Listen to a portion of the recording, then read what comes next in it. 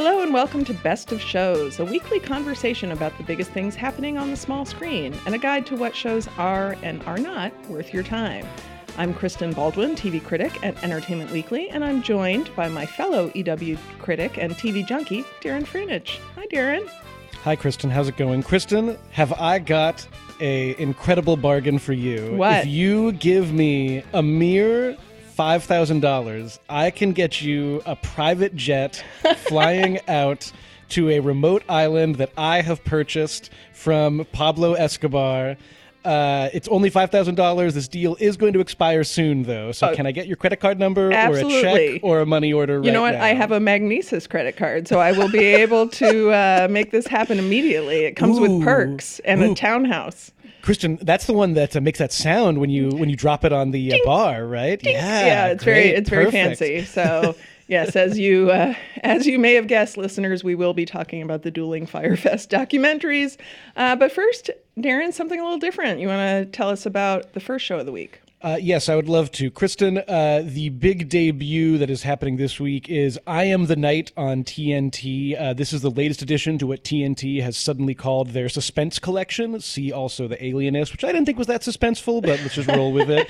The show is created by Sam Sheridan and stars India Isley as Pat, a young teenager living as a mixed-race person in the mid-'60s in Nevada. When we meet her, she has someone who's felt very out of place for a long time, and she quickly discovers minor episode 1 entire concept. Spoiler alert, she's adopted.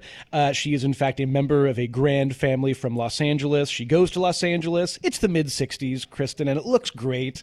You know, we're talking beaches, we're talking big modernist houses, we're talking corruption, question mark, exclamation point. We're also talking Chris Pine, who plays a journalist named Jay Singletary. He is someone who is in a really bad way. We first meet him. He's been reduced to sort of the worst levels of tabloid journalism, but he wears a great Aloha shirt and looks fantastic when he's getting beaten up. Oh, so good. He looks so good when he's beaten up. Chris Pine has this incredible ability to look better and better when someone punches him, which happens very frequently in I Am the Night.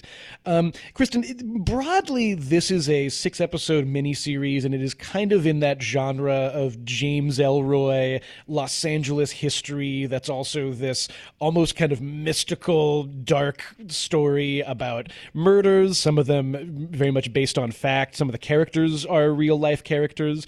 Chris Pine is not, because no journalist has ever looked that good. But I've seen all of it. I gave it a B.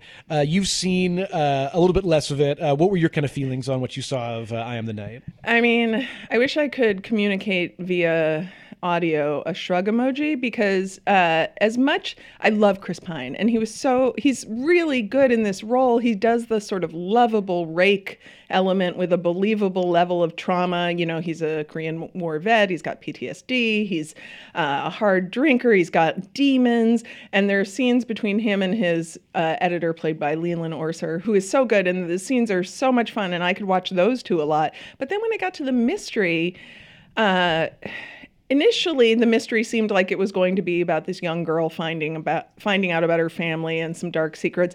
And then, like, sort of a spoiler alert. It's not a spoiler if it makes no sense. There's like a devil bull, and then there are orgies, and people have one guy's wearing like a meat headdress with horns, and I couldn't do it. I couldn't do it, Darren. The first 2 episodes, which are directed by Patty Jenkins, who of course everyone saw her work with Chris Pine, Wonder Woman a couple years ago. The first 2 episodes, I would say, Kristen, are a fairly straightforward docudrama of the era. There's a real sensitivity around the horrible race relations of the time, and you know, you're kind of following this character Pat, who's also known as Fauna, who really, as someone who is mixed race and doesn't really feel like she belongs to any of the extremely stratified realms of her society, there's this sensitivity to all of that. Then, yes, episode 3 begins with an Eyes Wide Shut orgy, and the first, not the last appearance of a kind of symbolic devil bull. It's very, this is kind of a member of that genre that started a few years ago with True Detective and Hannibal, where people just have like visions of horned beasts. Yes. And it's a little all over the place. And I would say that as it goes along, that feeling only kind of continues. And yeah, it's not always entirely clear, to what extent is this trying to be a semi-factual examination of true events. And there's a character named George Hodel, who is somehow related to the main character. And he is, in fact, a true person, but a lot of things that happen with him, including seeing a devil bull, you're kind of like, okay, we're moving more into the realm of fantasy now. And it sounds like that's the stuff that worked less well for you. Yeah, it's interesting because even before it started getting all eyes wide shut, I couldn't really figure out what was going on. Like characters would have these revelations, like Chris Pine would suddenly be like, aha, and, dash out of a whore's, flop house to go do something. And I was like, wait, what did I miss? He had something triggered something, but I don't have any idea what's happening. And I don't mind being confused as long as I feel like there's something interesting coming. And I was both confused and not interested. Yeah. So I don't know. It's very beautiful, and Chris Pine is so, likable in this role, and he does a great job. I just wish that his first sort of TV event series had a little bit more focus. Yeah, I think focus is definitely the operative word for what's missing in Eye of the Night. What worked for me a little more is that this is just a really gorgeously produced miniseries, filmed kind of all around Los Angeles. Even some of the locations just feel a little more vivid to me than some of the kind of grim places in the other current mystery miniseries about sad detective types. Looking at you, True Detective. And yeah, you kind of mentioned the character played by Leland Orser, who's this great sort of editor who seems to take all of his meetings morning, noon, and night in the local tavern, or maybe multiple taverns. The good old days of journalism, exactly. when you could run your section out of the bar. But I will just say, Kristen, I have to commit one of the great sins of TV criticism right now when I say episode 5 is when it really starts to get good. Out of episode 6? Episode 5 out of 6. I stuck with it. The last couple episodes are directed by Carl Franklin, who actually previously, he's a great sort of film and TV director, but he directed the film Devil in a Blue Dress, which is kind of another Los Angeles mystery period piece. And his episodes, they're the craziest by far. And there's a trip to another place that's really interesting, and there's a sort of revelation that even if you see it coming is still kind of interesting. But yeah, this is one of these things where I find when I talk about it to people, I am forced to tell them like, hi, like you're not someone who's paid to watch all of a thing, but I am, and I watched all of it, and towards the end it got pretty good. So that's the sort of like half-hearted endorsement that I have to give I Am the Night. I Am the Night debuts tonight at 9:00 on TNT. It runs Mondays, 6 episodes, and if you stick through the first 4, then let's talk about it, people, because a lot of stuff happens in episode 5. So give me a shout out when we get there. All right, Darren. So our next show is also about sort of a big mess, and it's actually 2 dueling documentaries: Netflix's Fire, The Greatest Party That Never Happened, and Hulu's Fire Fraud. On January 14th, shots were fired in the ongoing war of the streamers when Hulu announced that it had just dropped a surprise Fyre Fest documentary 4 days before Netflix was to debut their much-hyped doc. And of course, Fyre Festival was the infamous 2017 music festival that was billed as this luxury getaway in the Bahamas, but it turned out to be a complete disaster of near humanitarian crisis proportions, if you believe what you saw on social media. So the con man / entrepreneur behind Fyre Fest is Billy McFarland. And the chief advantage of Hulu's doc is that it has an interview with him. They paid him for the interview. But the interview is, I'm putting it in air quotes, I found the Netflix documentary a lot more effective in conveying the sort of low rumble of dread that got louder and louder as this event, which was basically logistically impossible from the get-go, got closer. And everyone involved save Billy McFarland, realized it was going to be a total shit show. And there was a bit more focus in the Netflix documentary on the Bahamians who did a tremendous amount of labor for the festival and didn't get paid, including a restaurant owner who lost $50,000. And there's now a GoFundMe account raising money for her because, she really stands out as somebody who was a victim. She wasn't some, rich white kid who lost some of daddy's trust fund money when they bought tickets. She lost $50,000 of her savings. The Hulu documentary, on the other hand, billed itself as a true crime comedy, but it seemed weirdly didactic in its effort to place the whole thing in a broader socioeconomic context. All these tangents were like, let us explain to you what a millennial is and how they like to look at their phones. And the interview with McFarland was like incredibly mishandled and unsatisfying. But as you can see, I have a clear preference. Darren, what were your thoughts? My thoughts are exactly your thoughts, Kristen. I'll be honest. I only watched about 10 minutes of the Hulu documentary and then just turned it off because I just thought it seemed kind of dumb. Admittedly, it was after I watched the Netflix documentary. And as you said, that is just a great piece of panoramic journalism. I mean, the Netflix documentary speaks to so many people who were involved in the Fire app, who were involved in putting on this festival. As you said, the people who were there in the Bahamas, who were very, adversely financially devastated by this in a lot of ways. The Hulu documentary, right off the bat, I was a little nervous because in the first 10 minutes, there is first a brief cut to the Simpsons video game and then a brief cut to a Simpsons episode. And it's like, okay, you can only have one Simpsons clip to make yourself look smart and funny in the first 10 minutes. Two is where I kind of draw the line.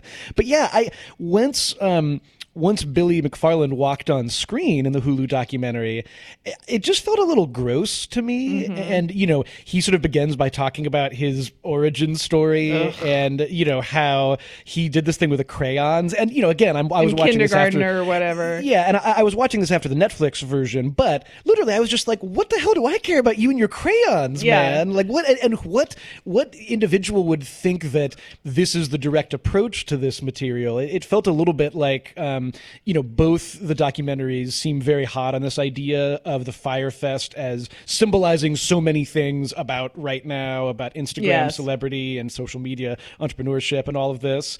But the Netflix one kind of goes beyond that and really shows what is the economic quality of this, and what does this look like when this just goes totally awry. And the Hulu version, it seemed to me in the first 10 minutes a little more like, hey, look, we got him, he's here. Yes. Can you believe it? Yeah. Like it's the difference between an interview and a selfie. So, but that's, again, I turned it off. So perhaps after that, the documentary got much more intensive. But I don't get that vibe from what you're saying. No, I mean, I will say I think it's important to note that the Netflix documentary also was in part exec produced by Jerry Inc., which were, part of F. Jerry is the one of the marketing groups that worked on the Fyre Fest and the app. So like both documentaries, are somewhat inextricably linked to people who were involved in the fraud. But what's interesting about, like, you got McFarland and then they'll ask him questions and he'll either give a very unsatisfying answer and they don't show a follow-up, or they will literally just show him not answering and then cut.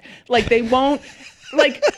keep the camera on him until he says, I'm not going to answer that, or until he gives you some crap answer. But they'll ask him like a really important question and he'll just kind of be like, and then they just cut to another thing. And if the point is, well, he just didn't give us a satisfying answer, I want to hear the words that came out of his mouth, even if it was gibberish, show me that you were trying, show me that you did a follow-up. And that's, I get that they paid him because they, A, to get him, and B, to get some of his access to the, archival footage and whatever else. But then to just waste that opportunity was really frustrating. That said, I watched the whole thing. I watched the first one, the Netflix one, and then needed more just because there is a lot of, there is definitely, in both documentaries touch on this, a bit of Schadenfreude when you see, idiot millennials with money being like, I'm going to go party with Ja Rule, and they end up sleeping in a FEMA tent, and peeing on the ground. Like, okay, I will admit that I enjoy that, but I do think that Netflix didn't feel the need to turn it into sort of a what we talk about when we talk about Fyre Fest think piece, and that's what hurt Hulu's documentary. Absolutely, and I just think the Netflix version again. It's just interesting how it's also working from a lot of this incredible archival footage of this party that Ja Rule and Billy McFarland were throwing with all the models who they'd hired to be there. And something about that footage I find just so haunting. There's one part in particular when the guys are all trying to tell the models, like, yeah, let's do this thing. You'll jump in the water after us. And the models are clearly just sort of like, well, like, I've been paid to be here. All I'm doing is partying. This seems like a good gig, but still, like, what is going on? And I just there's this quality to all those scenes of just like, gosh, like nobody on screen seems to be on the same page, and yet millions of dollars are going up in flames in front of us right now. And as you said, there is the kind of Schadenfreude to that, and certainly the Schadenfreude to seeing. I feel like we all kind of want to see startup millionaires get their comeuppance now, and that is a big part of both of these documentaries. Yes, I would say. He is in jail now, and Billy McFarland, and there is a moment in the Hulu documentary when they're like, so, what do you think about going to jail, or what does being in jail mean to you, or whatever? And he's like, well, I haven't really gotten there yet. And that's like the most insightful thing about him, is that like he's clearly so good at compartmentalizing everything from, ethics to multiple scams he's running at once to the fact that he's going to be in jail and he's just not going to deal with that right now. And I found that interesting. I just wanted more moments with him to show, although, why did he do it? He's a sociopath. I mean, that's why he did it. And like, maybe that's not the most important part. And, I'm just happy to know that the Netflix documentary spawned a GoFundMe for that poor restaurant owner who was so lovely. And I hope that maybe there will be some other fundraising and restitution made to these other people who worked round the clock, hard labor, and didn't get paid. Yeah, I mean, even if, the sort of presence of the Jerry group turns the Netflix one into kind of a bit of propaganda, it just seems like there's that added effort there to show every level of person who worked on this. Yeah. Whereas, in the Hulu one, I was kind of just thinking like, dude, you literally were paid for this, and this interview is going to be like your testament to all of this, and this is what you wore? Yeah. This bassist for the Strokes, all black, like and leather those weird jacket. Boots. It's those like boots. He looked foreshortened, because it was like his feet looked huge because he had these giant boots. I don't know. It was. What is the image you're trying to send out here, man? I mean, like now's the time to put on like your Sunday best, okay? Like let's talk to this girlfriend of yours who says she loves you so much and ask her. Oh God, I know. So, he calls her from jail at the end of the documentary. She gets a collect call from jail. Prison, God. I should say. Prison. Anyway, Fyre, The Greatest Party That Never Happened, is now streaming on Netflix, and Hulu's Fyre Fraud also streaming. And, maybe there will be a third doc created by Amazon that is not, beholden to any of the Fyre Fraud participants, but we'll see. It left me feeling a lot of things about the world, and there were multiple times watching the Netflix documentary when you're just seeing all of the Fyre people in their planning stages, where I would just turn to my wife and say, I hate everyone on screen right now. Yes. So, yes. It's a curious kind of entertainment, but it certainly is very entertaining. Yes, it's a rage binge for sure. So, Darren, our next show this week also is on Netflix. Russian Doll premieres February 1st, and it's about a hard drugging software engineer named Nadia, and she's played by Natasha Lyonne, who you may remember from Orange is the New Black. And Nadia dies one night at her birthday party. That is not a spoiler, because the whole purpose of the show is she keeps dying over and over again and reemerging alive in the bathroom at her birthday party. And Russian Doll is kind of this comedy mystery, and it's created by Lyonne herself, Amy Poehler, and Leslie Headland. And while it's certainly an interesting premise and something you wouldn't really expect from the mind of Amy Poehler, for some reason I could never quite bring myself to care why Nadia keeps dying or what she can do to stop it. and I found like everything seemed a little too perfectly quirky. Everything was a lot. It was a lot. Everything is a lot in this show. Quirky is the right word, Kristen. Sometimes I sort of feel that there are so many, trends to try to take hold of now in television because there are 5,000 TV shows that were created since I started this sentence. But one thing I find interesting, specifically with a lot of the sort of Netflix streamable comedies, is this feeling that I'm watching something that in the mid 2000s would have been like a Garden State, it would have been in that sort of indie land geography of quirkiness and music that's a little too on the nose and youngish people who are all doing something kind of creative. In watching the first episode of Russian Doll, which is set mostly at this sort of party, it jumped out to me that this is probably the kind of New York show I would have loved more when I was still in New York. Right. But or now, in college. Or in college. Yeah, exactly. The concept that you've described, I can see the excitement around why everyone would want to get involved in this. Like, it is sort of, Edge of Tomorrow plus a, cool New York party. But yeah, I found it difficult to invest in it. I know that, having seen all of it, is it more of a comedy ultimately? Because I couldn't really decide watching the first episode whether it was kind of setting up for more of a dramatic look at this character. And there's a lot of talk about her mom and things that seem more tragic in a way. Is it kind of on both sides of the genre divide? It definitely gets darker and darker. She meets a character named Alan. Nadia meets a character named Alan, played by Charlie Barnett, who he's also going through this, and he is somebody who keeps dying, and he's dying on the night that he is going to propose to his girlfriend, and then she dumps him. And you find out over time that like this sends him into a spiral, and so he's got this sort of problematic, mental health history. Nadia, her mother was, mentally ill, and she had a very troubled childhood because of it, and she has a lot of guilt over that. And that gets more and more surfaced as these episodes go on. I will say, without spoiling it, that it has like a happy-ish ending, and which, for me, half the time, that's all I care about. Like, I'm just like, is there a happy ending? Just tell me. Just tell me. I'm not, is there a happy ending? And if there is, like, fine. Okay. And so I just, Natasha's performance is very... Like, if you watch Orange is the New Black, she has a very sort of aggressive style. She's from New York, and she talks like this, and she's really, and she says ipso facto a lot. And, like, it's a lot. And she's really going for, it's funny because I guess I hadn't seen her in very much lately, but yeah, like she's going for a very like New York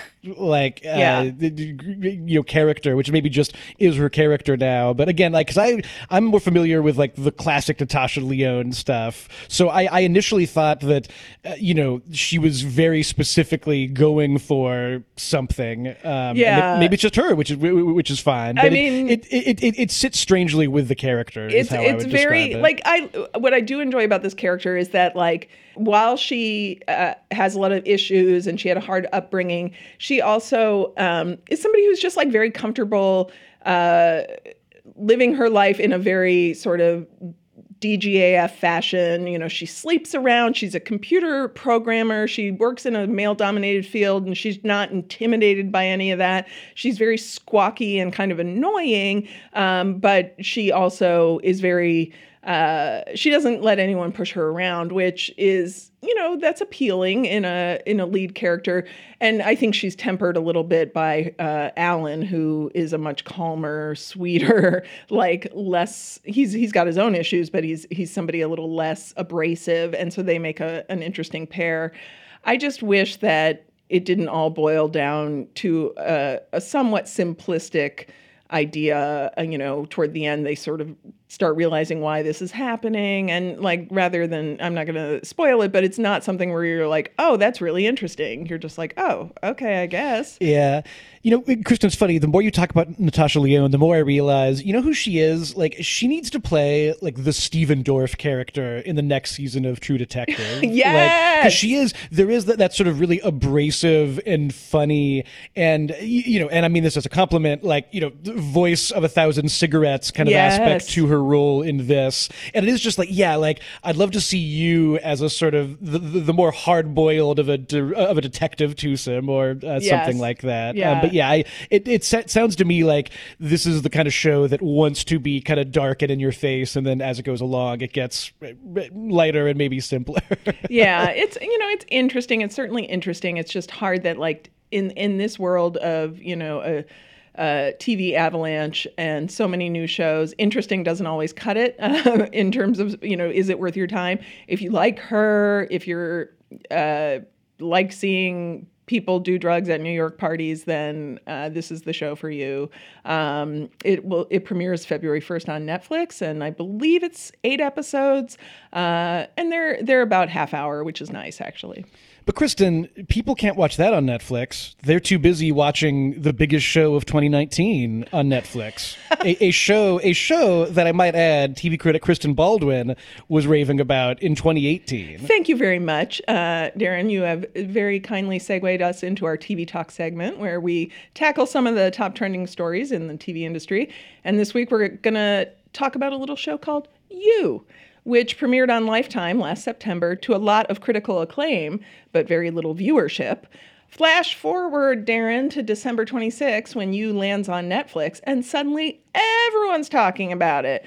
Netflix will produce season 2, and it says that approximately 40 million people watched at least one episode, or to be exact, 70% of one episode of You. And now it's, people are obsessed with it, and they're binging it, and they're talking about the ending. So, Darren, I am ashamed to admit that my first reaction to this is complete and utter resentment. Like, oh, okay, you Johnny-come-latelys. I have been screaming about how good this show is since September, and it's only after Netflix puts it in your face that you decide to listen. Oh, okay, well, if Netflix told you to jump off a bridge, would you? I mean, look, I know this is totally irrational, but it's how I feel. I love it, Kristen. We need some kind of word for it. I'm sure the Germans have a term for that, though. When like you were the person who, very early on in this case in a show's existence, you were just raving about it and trying to get people to notice it. And really, I would say, unfortunately, falling somewhat on deaf ears. Mm-hmm. It felt as if when You was on Lifetime, it may as well have not been in certainly the conversation around television, and the ratings for it were just not that great even by cable standards. And so I understand the resentment that you feel, because it is just strange that Netflix now has this ability to, we can take a show and put it on our homepage, and that is essentially the homepage for TV viewership for many people all around the world. And for me, it's funny what you said about resentment, Kristen, because I'm sure on some level we both are just excited that a show we like has been seen by more people. But I felt a different kind of sort of negative feeling when I read this news, because, it seems to me that the cable landscape is in just a very strange place if a very good and very distinctive new show just does not even really exist when it debuts on cable, and then suddenly becomes a huge hit if we are to trust any of these numbers. And listen, we could cut these numbers in like fifths and it would still be a pretty impressive rating. And that kind of is worrisome to me. I think it seemed like even just a few years ago, some of the trade-off with Netflix, the trade-off with streaming services, was kind of the Breaking Bad model of, here's a great show that is on cable, go to Netflix if you've missed the first few seasons and watch it and catch up, and then like magic, the viewership will go back to cable, and it's going to be this sort of beautiful system of handing off viewers in both directions. And now we should say, was essentially canceled or handed off by Lifetime to Netflix. There will be a second season of it, but it'll debut on the streaming service, and that's a little troublesome to me. I'm not entirely sure why. Do you know why? I feel like it is just a little alarming, the power of the Netflix algorithm and the Netflix queue. And I agree. It's just because now they have this great power. What are they going to do with it in terms of like, are they going to become the only place where we're going to be able to see shows that have any popularity? Like, is Lifetime going to stop making scripted shows, or are other cable outlets going to stop making it because it's just not worth it? And then, everything will just end up on Netflix. And it's not good for anything to have a monopoly. Yeah, and it's especially worrisome, on the Lifetime front, because, they also had Unreal, which had an incredibly strong season 1, and then certainly had problems after that. But that was also a show that, it never seemed to be able to transform the conversation around it and even the excitement around it when it wasn't that great into viewership. And ultimately, that season 4 debuted on Hulu. And I, as one of the 10 people who watched it, can confirm that season 4 was pretty good. And so it's kind of a bummer to see that happening. But I don't want to bring this entirely down, Kristen, because we did both watch You. And it was on your top 10 list. Yes. And I'm just so excited that, people are into it. The lead performance by Penn Badgley, we've talked a lot about how it's a perfect bit of casting. Yeah, he's so good. Because it's great that it takes everything that was always kind of secretly loathsome about his character on Gossip Girl, and it basically just says, oh yeah, like we're now acknowledging that character was sort of an awful person. And so, his role as this guy who is sort of a seeming romantic, but it's sort of romance by way of American Psycho is just so wonderful. And I'm excited for season 2, and it really does. It's a great show to binge, I think. I ended up binging it from Lifetime just because they had sent the screeners, and so I would see a big chunk at a time. So I do think it fits the binge model. I hope that it doesn't dissuade other networks from investing in scripted comedy. I will say for Lifetime, though, just to give them some props, they do currently have an incredible show called Surviving R. Kelly, which you can watch in reruns on Lifetime, or it's now streaming on Hulu, but maybe watch it on Lifetime. Just give it, just search it. Just search it and then DVR it. Come on, throw them a bone. I was about to say, too, Kristen, that on this conversation about shows that are finding more of an audience on streaming services, I've noticed more people are now acknowledging the existence of Lodge 49 now that it's on Hulu. And I try to remind people about that because last year, legitimately, I would have conversations with people saying, like, hey, like, there's a great show on AMC called Lodge 49. And AMC, that's not a fringe network by any means. That's the Walking Dead network. Like, and people would say, oh, okay, like, I'll wait for it until it's on the streaming services. And it's just like, people, you can't do that. Yeah. Like, surely there's some way to discover this. So I'll be resenting them when they discover Lodge 49 later, Kristen. All right. As long as we have our, we're allowed to have our completely irrational resentment. But it's great that people are watching You. If you haven't watched it, go to Netflix, watch it now, then watch the Fire Doc, and then go to Lifetime and DVR Surviving R. Kelly. There. And then go back to Netflix because, Kristen, now it's time for a segment that we have called Now and Again. No, Now and Again is not just a wonderful short-lived series from almost 20 years ago starring Eric Close. Now and Again is also when you, Kristen, or I, Darren, talk about shows that we are perhaps discovering for the first time that are classics or new classics or are not shows that are brand new. Or perhaps they are shows that we are rewatching again in between all of the new shows that we're checking out. And Kristen, before we talk about this show, I have a question for you. Yes. It's a deep personality question that will decide everything about our podcasting dynamic from here. Would you consider yourself an Anglophile? That's a good question. Yes, I would because I am legitimately obsessed with the royal family. I am so excited for the next royal baby. My Twitter header page is a photo of the royal family and the kids. And I enjoy I watched Love Island, the British reality show that had like 77 episodes. I now own a Love Island branded water bottle. So yeah, I don't even know why I paused. Yes. Yes, I am absolutely an Anglophile. Unequivocally. Okay, well, I love that because I have had a moment of deep realization because previously I wouldn't have said I was an Anglophile. You know, I only watched one season of Downton Abbey, and I kind of try to pay less attention to the royal family just because, like, I think one American should. Like, I think that, you know, we thrust off the monarchy low those 300 years ago. Not 300 years ago. I know history, but low those many years ago. You know, I should mind you now that a hometown Los Angeles lady is in the royal family. I'm all the way back in. Yes. But I do realize, Kristen, British sitcoms are so important for me, and they're so key to my formation as a person.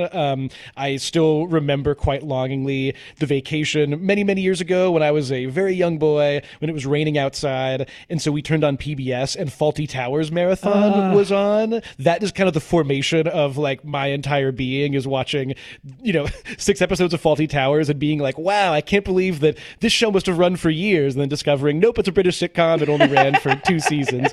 But I sort of had reason to think about all of this because I recently discovered the fantastic sitcom W1A, which is streaming on Netflix here in the States, as I will now call it, as an Anglophile. W1A is created by John Morton, and it is set behind the scenes at the BBC, the sort of massive, all-encompassing media network in Britain. It stars Hugh Bonneville, who a lot of people will, of course, remember as Lord Grantham from Downton Abbey. The show begins with his arrival at the BBC. His character, Ian Fletcher, is going to become the head of values at BBC. Now, Kristen, you may ask, what does it mean to be the head of values at the BBC? And the answer is 5 question marks repeated over and over again for the run of the show.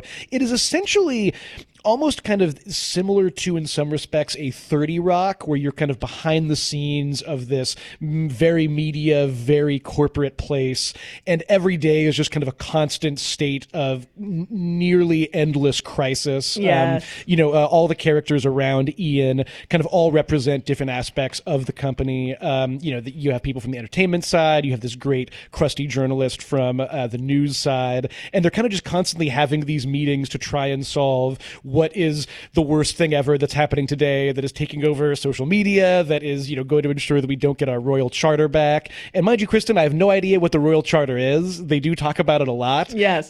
So there is that sort of layer of, like, British society to this that is a little ungraspable to me at times. But it's just such a delightful workplace comedy with just incredible performances all across the board. And you know, I should mention too that it's narrated by David Tennant. He's so good. He's incredible. I mean, his narration, I would really just, you know, compare it to, you know, the great narration by Ron Howard in Arrested Development, where so often, I mean, it is very functional because this show moves very quickly and the narration kind of stitches these scenes together. But he's just so droll, and it just gives this whole very wacky series this added layer of comedy. So all 3 seasons are on Netflix, and we just ran through all of them very, very quickly. And I love the titles on this show, you know, and Ian Fletcher, as you said, is the head of values. And I love that because it's so hilarious in its simplicity. His goal is to figure out basically what is the BBC. And, you know, it's so perfect in this moment in time when all media companies are trying to figure out, okay, who are we and what do we do in the face of this endless competition and endlessly fragmented audience? What do we do? And, you know, so the other employees have titles like trending analyst, Director of Strategic Governance. Director of Better is my favorite. They have a daily damage limitation meeting. Like, it's just crazy. And it's very, you know, as somebody who has worked at both a media company and a tech company that was trying to be a media company, I have to say that W1A really gets the disorienting level of doublespeak that now dominates any media office, you know, like there and the incredibly, like, stupid ideas that get elevated. Like, at one point they have meeting upon meeting upon meeting saying that trying to update the logo of the BBC, saying the BBC should look more like an app. And it's like, what are you even talking about? Like, it doesn't make any sense. And that becomes, and nobody, what's brilliant about it, because it's so maddening, and you can see Hugh Bonneville as sort of the audience surrogate trying to get his head around things. Like, nobody stops for a second and says, that doesn't make any sense. They just go full bore. It feels so beautifully set, and it captures this era so specifically, where very frequently the smartest people in the room seem to think that the best move is to listen to the person who, just by virtue of being young or on social media, they will throw out crazy ideas. There's a great character, Shaban, played by Jessica Hines, who's the BBC brand consultant, and everything that she throws out is just a classic bit of you could easily see her working for like the Fire Festival, yes. And yet everyone in the room. And you mentioned the doublespeak, Kristen, and just the flow of dialogue in W1A is so fascinating, and it is literally Orwellian at times. Like, there's kind of a recurring thing where people will respond to someone else by saying yes, no, yes, and that's kind of that kind of captures how everyone is sort of equally unwilling to approve anything and disapprove of anything. And it creates this really fascinating effect. It feels to me very much, almost more in some respects, like a playwright dialogue might be. But again, saying that, this is a show that moves at such a fast pace through such absurdly, riotous crises that just build up like so quickly. So it's been a great kind of discovery, and it sounds like you kind of related to it in the same way I did, as far as being like, I think I've been in meetings like this before. I've definitely been in a daily damage limitation meeting for sure. I will just say that, like, it's just, the Brits, for whatever reason, are incredibly good at cringe comedy. And if you have, if you watched and loved the original Office, if you haven't, first of all, stop listening to this podcast and go watch it. Like, what are you even doing? But this is, I feel like, on par with that type of workplace cringe comedy, because there is a lot of cringing. There's a lot of like really awkward moments and a lot of really